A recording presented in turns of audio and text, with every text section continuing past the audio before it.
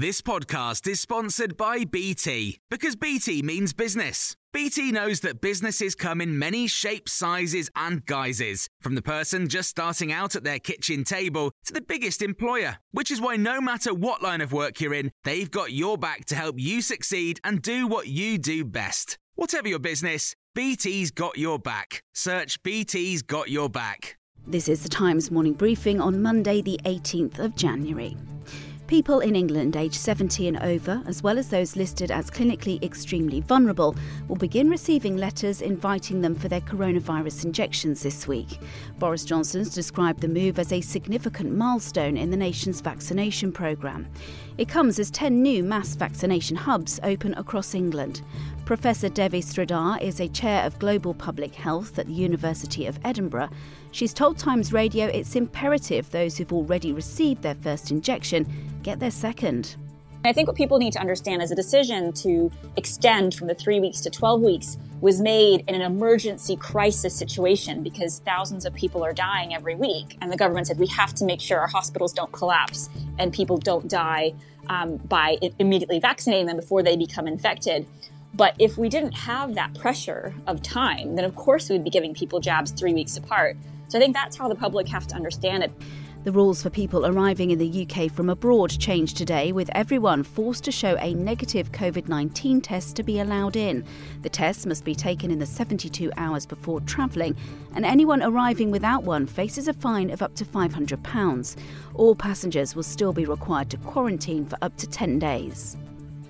Labour's accused the Education Secretary of creating a catalogue of chaos over free school meals. The party says Gavin Williamson's incompetence has led to children going hungry. During a debate in the Commons later, Labour will demand that all eligible families should be guaranteed to receive the full value of free school meals throughout the year. But the Equality Trust's Wanda Waiporska says that ministers need to address the wider issue of why families are in poverty. We need to make sure that, for example, there are enough hours in terms of people's working weeks, that they can earn enough money to support themselves and their families, that they're paid the real living wage, not just the minimum wage, and to make sure that we have a much better social security system, because this is just one part of the problem. We have 4 million children living in poverty in the 5th richest economy in the world, and that's an absolute scandal. Research shows nearly half of adults in England feel the pandemic has had a negative impact on their mental health and well-being. The study, commissioned by Public Health England, comes as it launches a support campaign to tackle the issue.